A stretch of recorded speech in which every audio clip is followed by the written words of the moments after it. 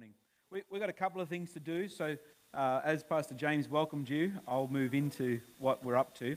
So for the family and the guests that are here, we've got to do a little bit of church business, and then I'm going to share a little bit around the word. So I hope that's okay if we can do a little bit of church business first, and then we can do the things that's going on. So I'm really excited. I've got something here that I want to hand out to everyone, but I don't want to hand it out till I finish talking. So I'll get our ushers to get organised with that in a moment. But I'm really excited. It just seems that every time, like everything in the kingdom, every time you come to this kind of season, it seems to be another faith step, an extension of faith. And I said in our earlier service this morning that Jesus gives us all a measure of faith. Believe in Jesus. Yeah, I've got a couple of people doing this in the back. It's a small mustard seed amount of faith, okay? Hey, it's okay. He doesn't want to leave. Look at that. All good, mate.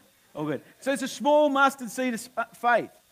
But you see, sometimes in the kingdom of God, we've got to start believing with greater faith. Everyone say greater, okay? Because salvation comes from that small seed of mustard seed faith that Jesus deposits in every one of us. All right? And when we allow that seed to take place, but when it comes to sometimes things as a church that we've got to step into, it takes greater faith. That greater faith is not the mustard seed faith.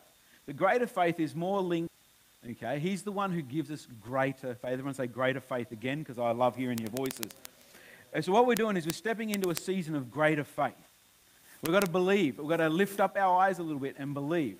And sometimes I find that people are challenged in the area of lifting up your own family and on your own problems. And this morning, one lady walked into our 8:30 service this morning, and usually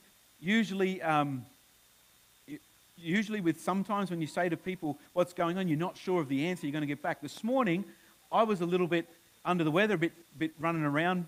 Power was going off and all sorts of things, and when there's more, because I wanted to know why she was feeling fabulous. And she said, this is her direct words, because I'm choosing not to focus on my problems, but to focus on the Lord. And I'm like, yes, someone's got it. Should be focusing on the vision and the purposes and the things of God. So the small mustard seed faith, Jesus gives each and every one of us that, and we have to choose to plant that into the kingdom of God or not. But the faith to believe by the Holy Spirit is able to, what will we say? Bring about mountain-moving faith. Amen? Everyone say amen. It's all right. It's only a camera. It's all fine. And I think about things like that, and I think about how we focus and all that sort of stuff. Hey, I'm up here. Right? I just told everyone everything's okay, so look at me. Don't look at what's going on over here. Because what's going on over here, I don't want to embarrass the family. Okay? They're okay. I've already said that's all right. So look at me. Don't look at them. Let me look at them. Okay? All right, because I smile when I look at them. Jesus is in the room, right? Jesus is going to calm this down. The more they're in the presence of God, the more they will be. Alex, just don't shake that one. All right? All right. Hey, how about you come? All right. Okay. No. Right. That's good. Alex, you come preach with me? Come on. No. No, he's too gruff. Okay, all good. So what I'm saying is, it takes great faith, right? Now, it takes great faith, but at the same time, it's hard to have great... I think about people who are looking at things with their natural eyes more than looking at things with faith eyes. And I feel saddened when I think about people who don't have the privilege of looking through the eyes of faith and the eyes of Jesus. When we don't have faith, of course it's going to be quite depressing when we're looking at ourselves in the world. Self, and feeling depressed and feeling down and feeling hurt.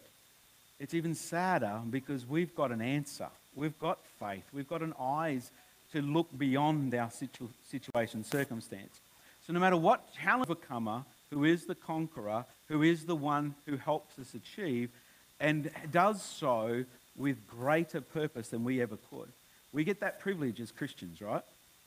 So when we come to seasons of growth and seasons of change and seasons of all sorts, amen? Jesus says he's going to bless us, and that blessing he's going to press down and it's going to run over and all of these sorts of things. What I think about there is that we're going to press the grapes, and God is able, if you read Ephesians 3, to do exceedingly abundantly above all that we can ask or imagine. Amen? That's what Ephesians tells us. That God, not Steve, not insert your name here, God is able to do exceedingly abundantly above all that we can ask or imagine. I can imagine some pretty amazing things. I can imagine some pretty crazy things as well, right? But God is able to do over and above that. And we're stepping in, amen? So, again, I'm just doing some business with the church here, but if God is speaking to you about this, it's all good, because God's able to build faith anywhere, amen? All right, so we're going to do 3 weeks at how God calls his church to sow seed for the abundant blessing, okay? And we're going to step into this together, because I'm thinking how a farmer comes out of a drought. Now, we do live in it, that's all right, but we should understand that when a farmer comes out of a season of drought, they could approach that 2 ways. Onto their seed, and they can keep the seed in the storehouse because they need to keep that for a rainy day. Get it? Rainy day. Or they can be optimistic. Yeah? So that's how a farmer goes. So coming out of the drought, the farmer says, I smell rain in the air. And that's what I kind of sense in the spirit, is I can smell rain in the air. Rain, and it's the rain of abundant harvest. But you see, you can't have a harvest. You 30, 100, or 30, 60, or 100-fold if your seed stays in the storehouse. That's the kind of concept that we're going to try and unpack a little bit for us.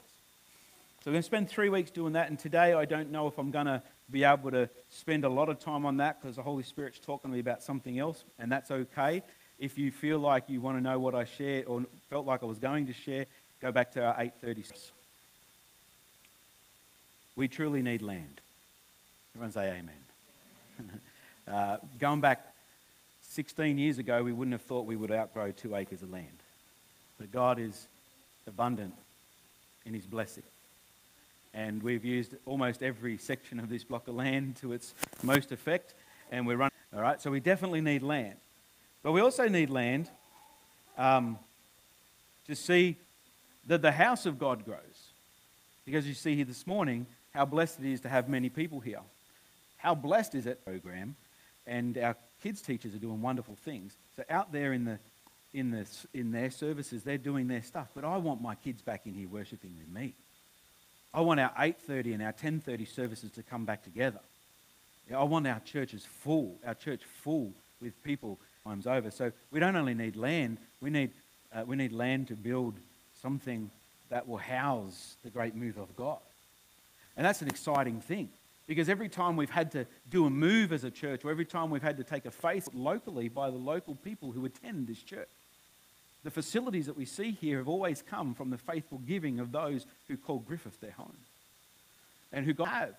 It's not because thousands and thousands and thousands of people are giving, it's because God has faithfully sown those who are faithful to him. And they've given because they smell rain in the air. And that's where we're at. We're at a greater sense of being able to do that. And we've got to start to plan the next stage.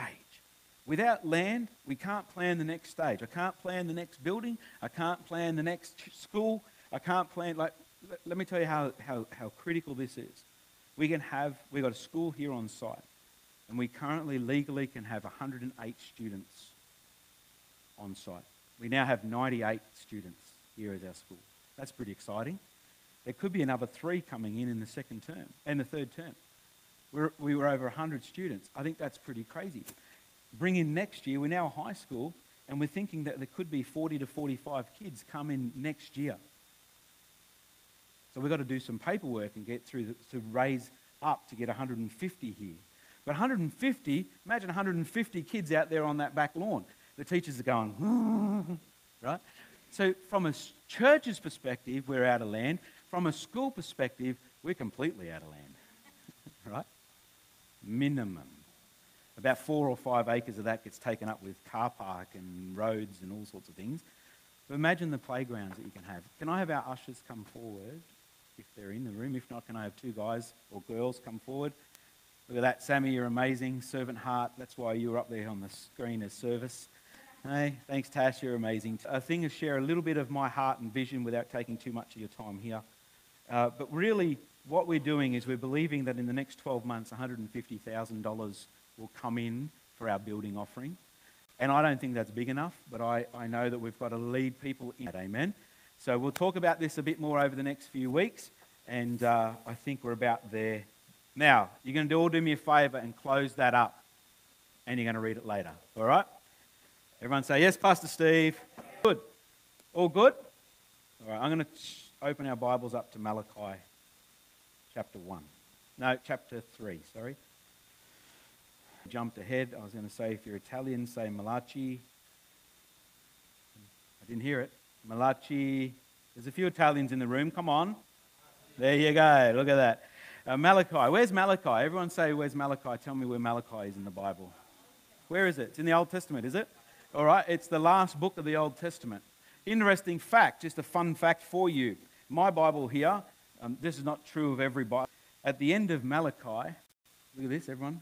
Really simple thing. At the end of Malachi, I flipped the page 450 years and I'm in the New Testament. 1 page away from the New Testament. But the problem with Malachi is this. I haven't wanted to preach talking about Malachi. That's Old Testament.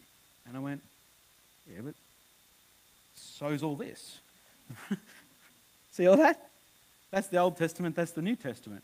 Do you know what? There's another fun. Apostles, the Bible for the early church was this. Every teaching that we find in the New Testament comes from the Old Testament. And you can't understand Jesus unless you understand that he's seen throughout the entire Old Testament. To think that I shouldn't teach out of Malachi because it's Old Testament. It's like saying I can't use the Psalms or the Proverbs or the book of Exodus to share the principles of understanding. I want to put to bed straight away. Firstly, Malachi is not a book of the law. It's a book of the prophets. And the prophets took the law and pointed to Jesus. So we have to understand that we've got to look at Malachi through the cross. We can't look at Malachi with a religious or an old school or a law-based mindset.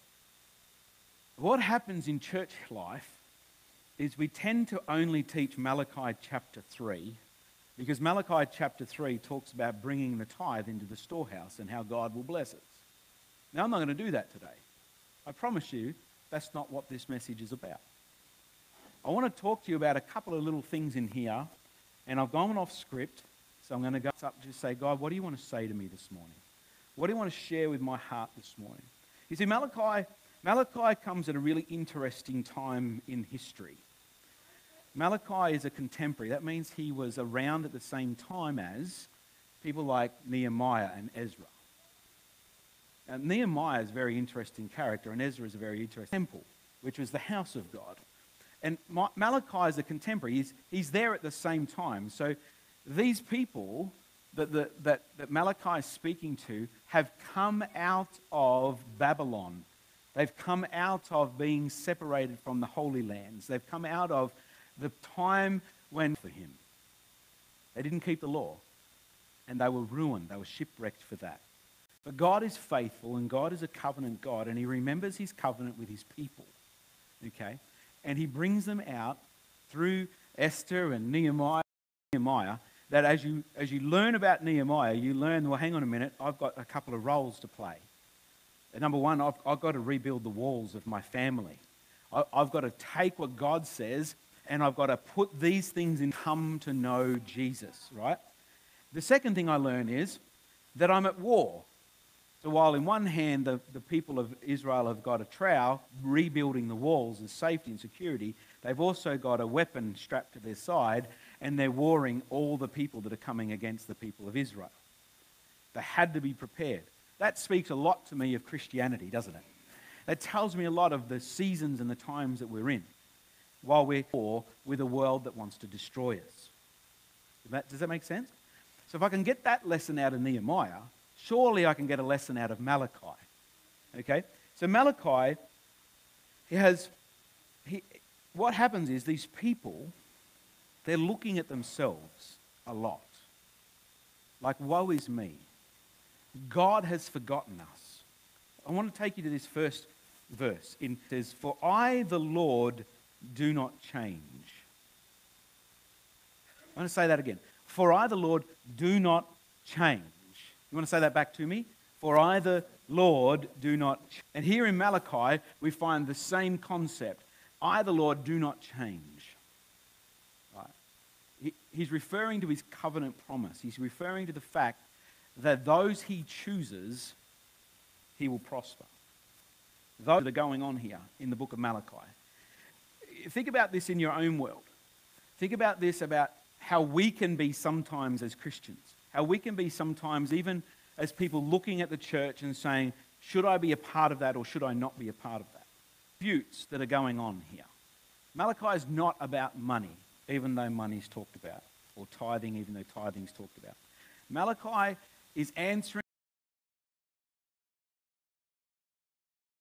what's going to happen. These disputes are really interesting. The first one is this, that God makes a distinction between good and evil, but the grumbling of the people had it the wrong way around. You understand, in the first part of the Bible, the Old Testament shows us that the temple of God was, and silver and all sorts of things. You imagine it, it was there. It was a beautiful temple built unto God, okay? Not only that, but the people were extravagantly prosperous. Think about Solomon and how much money, how much he had. Think about just how generous Solomon was to the Queen of Sheba. Right? We're talking tons and tons and tons of gold. We're not talking little bits of gold, we're talking tons. And so these people have a reference for God that when they are in God and they're following God, he blesses them. But when they're outside of God and outside of his covenant, he curses them. Now, that was true for the covenant that they were under, but in this context, they're now in a place of desolation.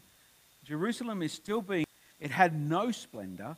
It didn't even have the original temple. The fire of God filled the temple, and the people are looking at it and going, well, that's a little bit second class. That's a little bit underdone. And then they look at the money, the splendor, how the king and all that are eating extravagantly. And they're saying that God is unjust because he's blessing the in and out of the church, right? So this is not a Malachi problem.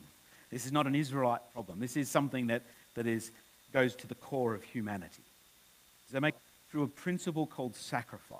We don't use this anymore. Good thing, right? So we don't have to do that. But between that they'd done wrong and the way God's holy standard was that they had to sacrifice an animal. And they would do so had to be a lamb without blemish, no spot. So they had to be perfectly white, clean, and health. The people were keeping back their sacrifice that was good, and they were offering things that were lame or diseased or ravaged by wolves. Now think about that. God is a holy God, and they're accusing him of not being, they did wrong. Their offering was second class. Here they were, the same people telling God that he's second rate, and yet they're behaving second rate. So their offering was not right. It was not done with the right heart. It wasn't the people that Malachi was dealing with here. It was the priests and the Levites who were supposed to represent God, who were allowing this second-rate in class. Think about that. The just and holy and righteous God, and these people are coming before him. It says this in chapter 1 and verse 7. A son honours his father, and a servant his master. If then I am a father, where is my honour? And if I am a master, where is my fear? This is God talking to the people. O priests who despise my name. But you say, how have we despised your name? By offering polluted food upon my altar. It's an interesting word, polluted, isn't it? But you say, how have we...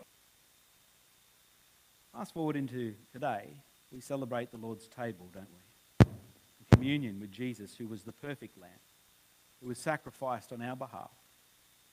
Imagine if Jesus wasn't perfect, if Jesus was second rate. Imagine if that lamb had spot and wrinkle, offering on behalf of us. No. So we have this sense here. God is saying when you offer blind animals, verse 8, in sacrifice, present that to your governor. Will he accept you or show you favor? Says the Lord of hosts. So God uses through Malachi, he says, if you went and took that lame lamb and offered it to the governor, that who was ruling over your region from Babylon, if you did... Interesting, isn't it? The third one is this, Israel's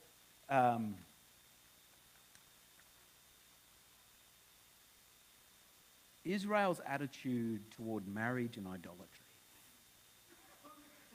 Marriage is an interesting one. But marriage, I'll just really make this simple for everyone. Within the context of what God is sharing through Malachi in Malachi chapter 2, God says that he's the witness between the marriage. When the covenant is made between the man, the woman, and God. And what happens in marriage, in particular in these people at the time, the priests and those who were meant to be looking, they led by a different example. They divorced the wives of their youth, and they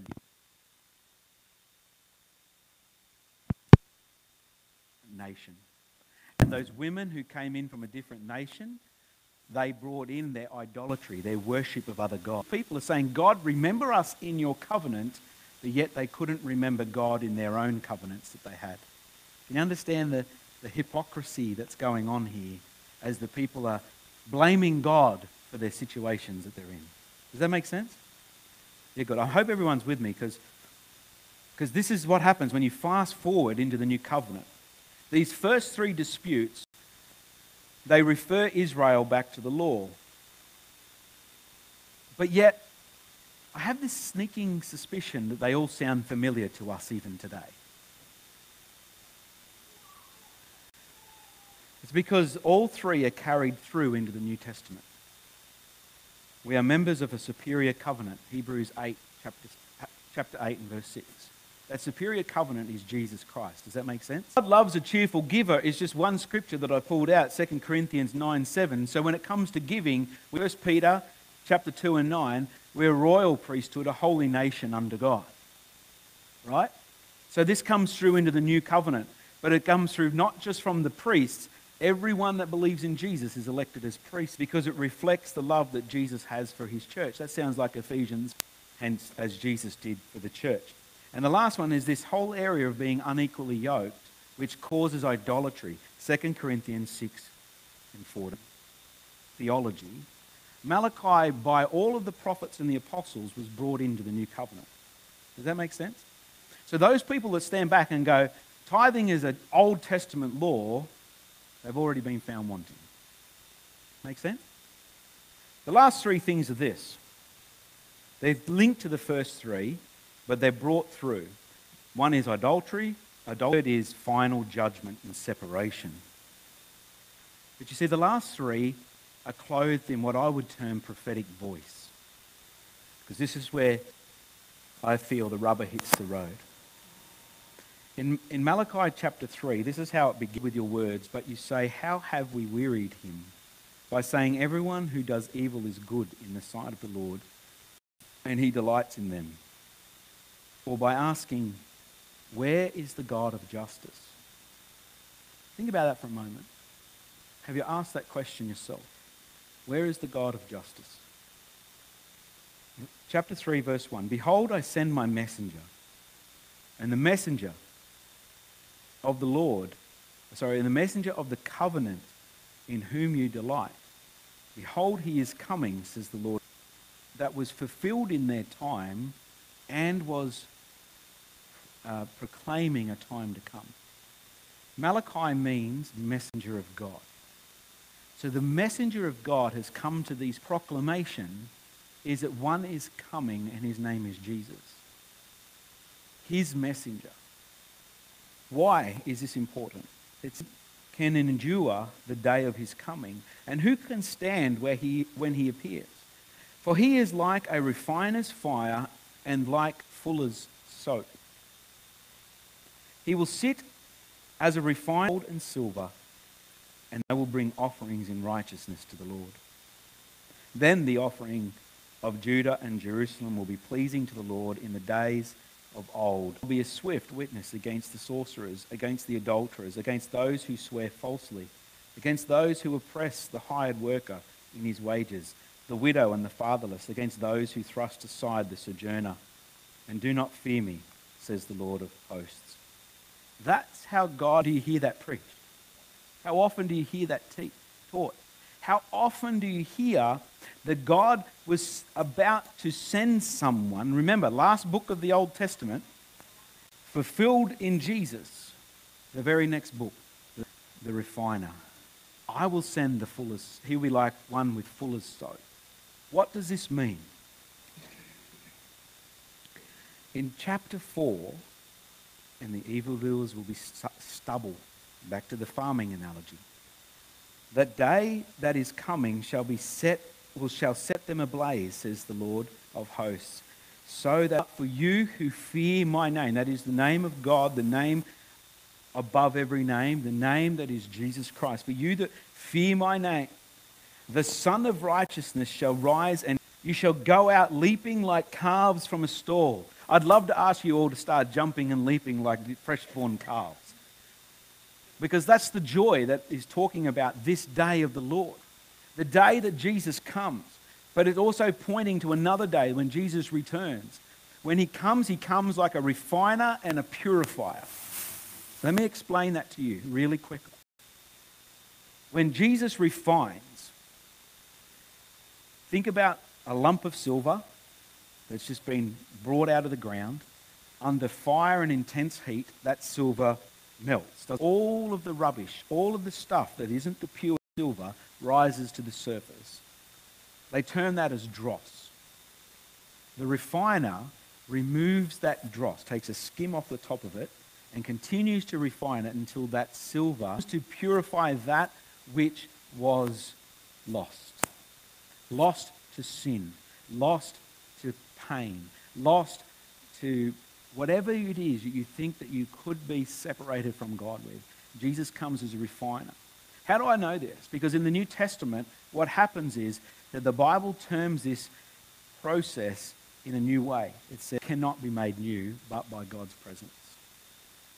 That which was old must die and be reborn after the likeness of Jesus. Jesus, the refiner's fire in you and your God. That was the issue of Malachi's time, wasn't it? The people were full of sin. The people were accusing God for their own state.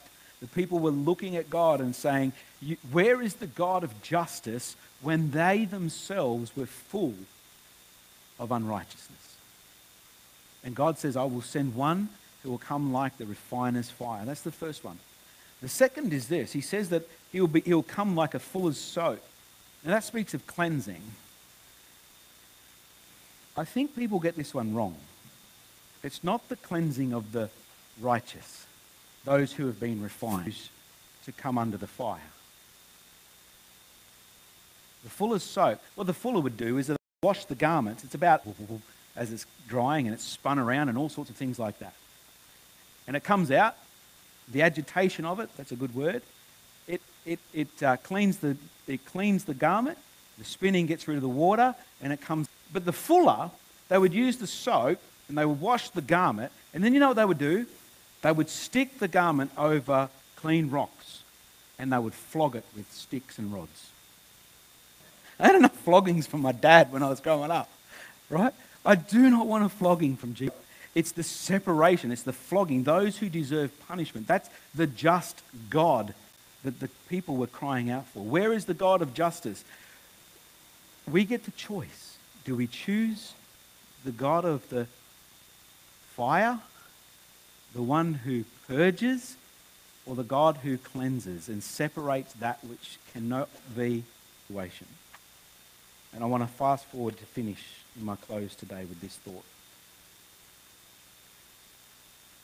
If you got your Bibles, would you open them to me? Speak of the one who came.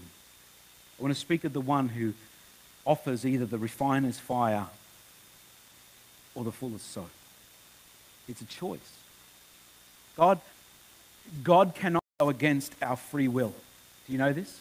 God cannot save someone who will not humble themselves and realize they need saving.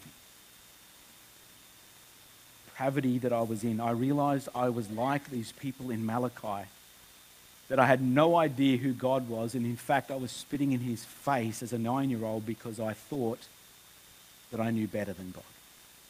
And I was convicted of my heart of how wrong I was, and I chose Jesus. I do. Jesus came, and while he walked the earth, he taught about the kingdom of God and the loving acceptance and grace of our Father. He spoke about that day when he will reach. That is going to be a great and glorious day. That's how the New Testament terms it. But that's a reterming of what was said in the Old Testament, when the Old Testament said that is going to be a fearsome day, a terrible day. And it's going to be a terrible day for those who choose the fuller's soap as having to be cleansed. That's the God of justice. That's the God who says, you know what?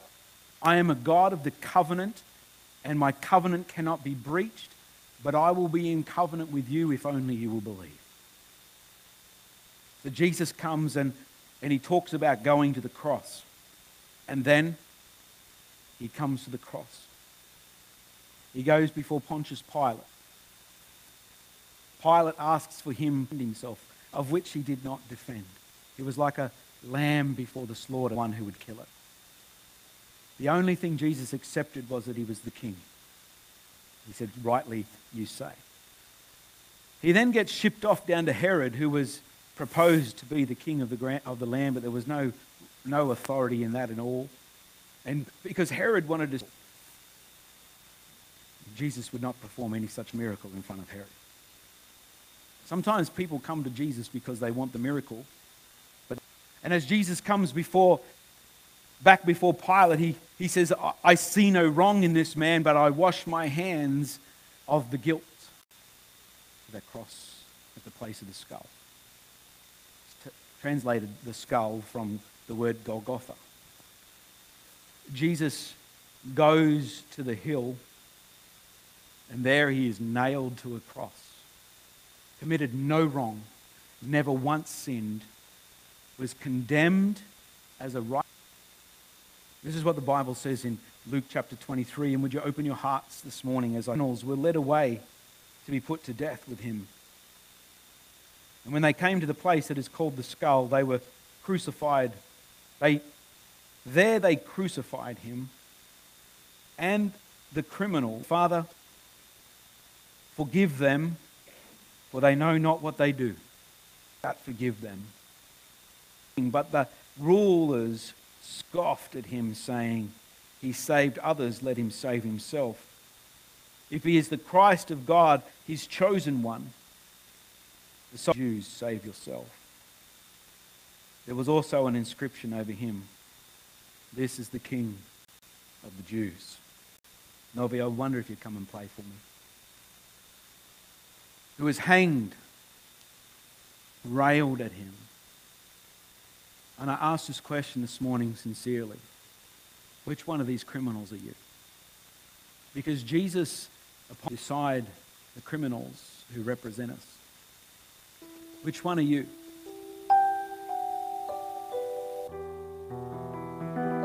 This is what this one criminal said to him. Are you not the Christ? Save yourself and us. a selfish thing there. There's a selfish motive of saying, save me. I need to live. I need to get over this. But it comes through the voice of the mocker. Save yourself. Do you not fear God?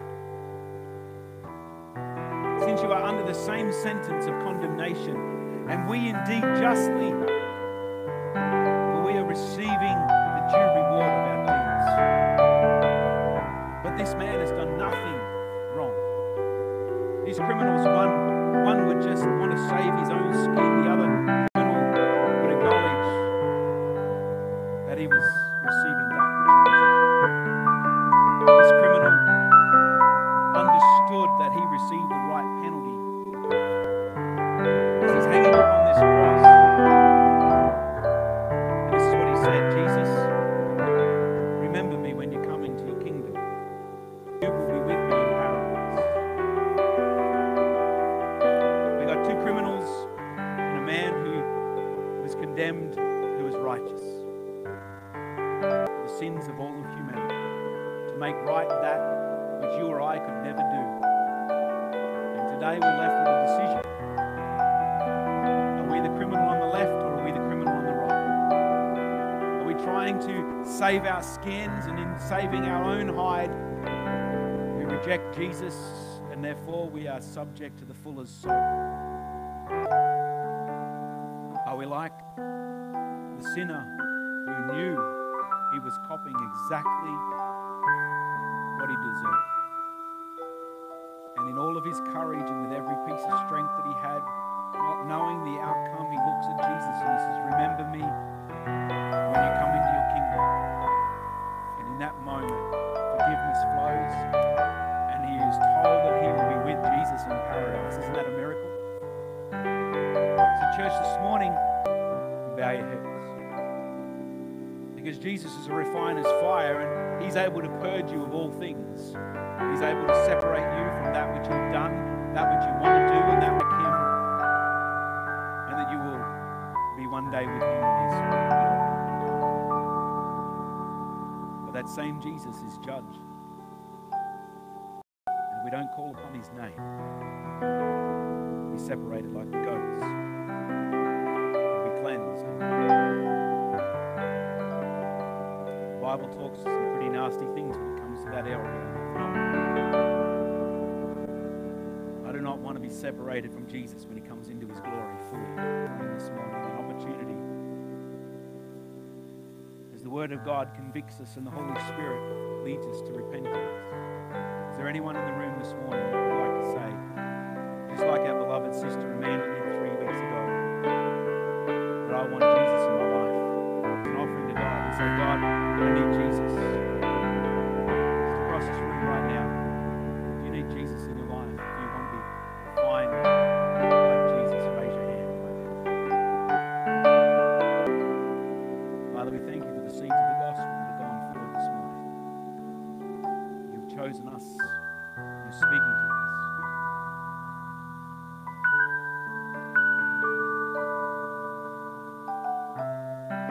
Church, when we stand to our feet, let's do some business with God really quickly. Within ourselves, the refiner wants to refine something in our hearts this morning. So may I lead us in a prayer. Lord Jesus, we come before you now. We are yours, and we are, Father, today we repent. We say sorry for the things that we've done, the attitudes that we've held, or the selfishness that we've often had, or how we've looked through our own eyes in the natural and we have not sought through the eyes of faith. Today, Lord, we say sorry for looking at things in our own strength and for accusing you, Lord, of not being just. Today, Lord, we thank you for your forgiveness that comes with the shedding blood of Jesus and the empowering presence of your Holy Spirit given to us. Forgive us, set us apart. Lord Jesus, empower us to believe. Speak to us this week through your word, and speak to us, Lord, in regards to partnering with you in the seed offering. partnering with you, believing, Lord, that you are able to do exceedingly abundantly all that we can ask or imagine. Father, I pray today as our guests are with us, Lord, that they will not only feel blessed, but as we share together in our we've come to know you. Father, we pray in the name of Jesus that you will bless this family and the extension of their family. That they would understand that the kindness and goodness of God leads to repentance. For us as unity that we get. Jesus, we love you. We thank you for all that you've done.